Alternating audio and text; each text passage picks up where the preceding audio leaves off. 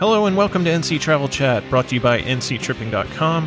Before we start today's episode, I want to tell you all about our guide to fall in North Carolina.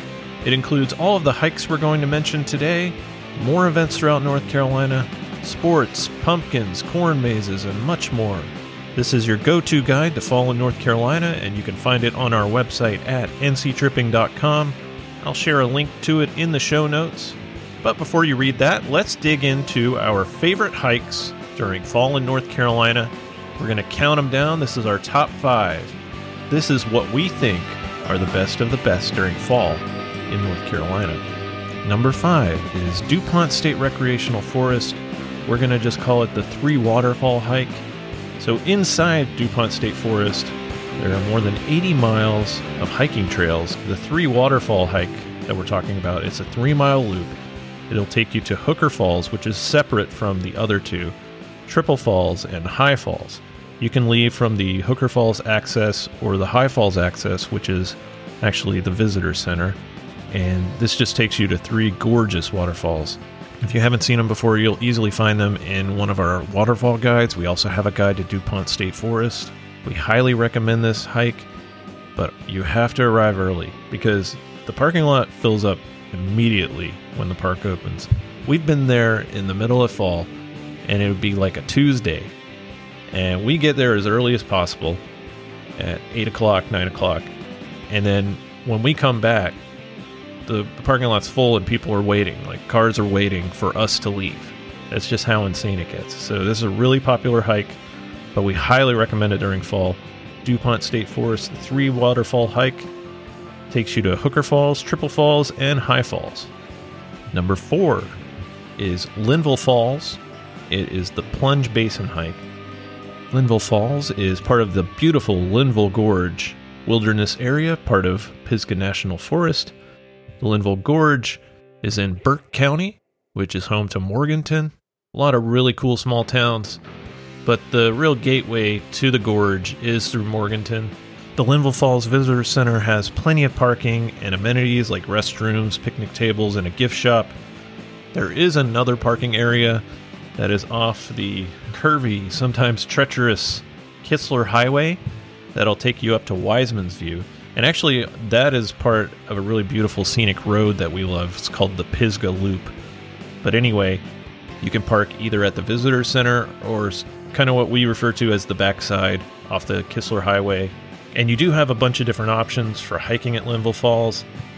There is a 2-mile round-trip hike. It offers 3 unique views of the waterfall. Irwin's View is really beautiful. But the Plunge Trail, the Plunge Basin Trail, it's about 1.5 miles. It'll take you to the base of Linville Falls, and it's just absolutely incredible. You have to see this in person.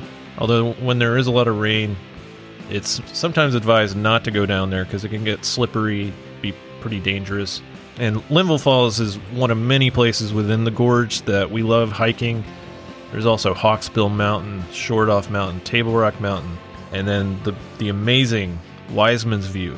But out of all those, I think Linville Falls is kind of the best introduction to the Linville Gorge, and there's a waterfall involved, so win-win. So that's number 4, Linville Falls, the Plunge Basin Trail. Okay, number 3, we're about halfway there. This is where when you're hiking, you maybe stop for a second, catch your breath. You might be at the end of one switchback, ready to go for the next one. Just take a moment, grab some water. But for this one, you might not need much water because it's a pretty easy hike. This is Max Patch Trail. And this is a beautiful, I'll use the word beautiful a lot today, but I'm really at a loss for any other words when describing Max Patch. 4,600-foot bald mountain along the famed Appalachian Trail. And from there, it's just breathtaking. You have beautiful 360-degree panoramas of the surrounding mountains, including Mount Mitchell. It's kind of a great way to see many of the best mountains in the high country. People over the years have used it to have parties, to camp overnight, and it's gotten a lot of love over the years.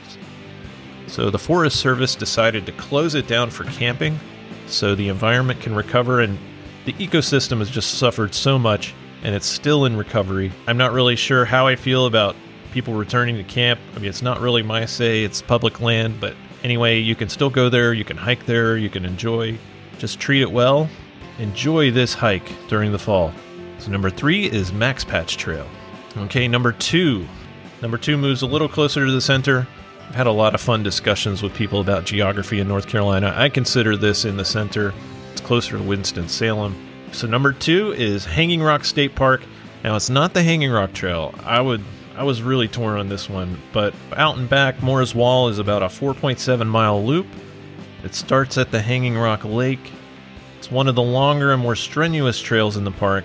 It also happens to be the highest point in the park at 2,579 feet. And it features a stone observation tower with 360-degree views. It's beautiful. On clear days, it's said that you can see Mount Mitchell and Grandfather Mountain. It's really an interesting hike.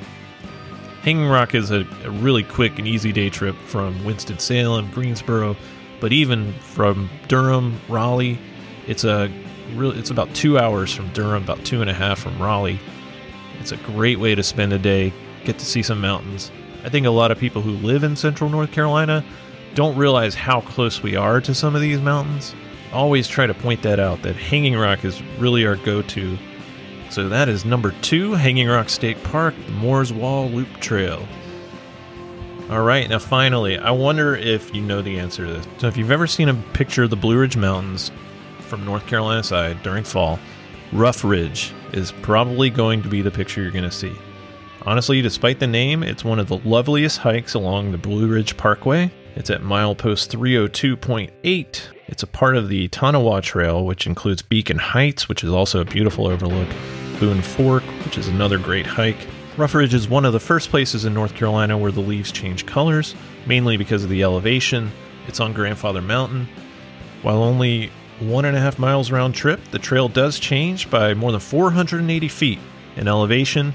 So just be prepared for a fast, steady incline. But once you get up there, it's just beautiful.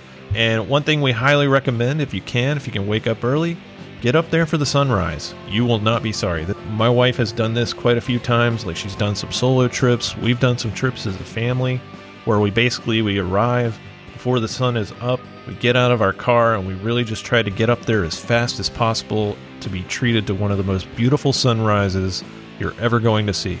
And if you've seen it too, you know what we're talking about. So to us, that is the best and most colorful fall hike in North Carolina, the Rough Ridge Trail off the Blue Ridge Parkway. I'd really love to know what your picks would be.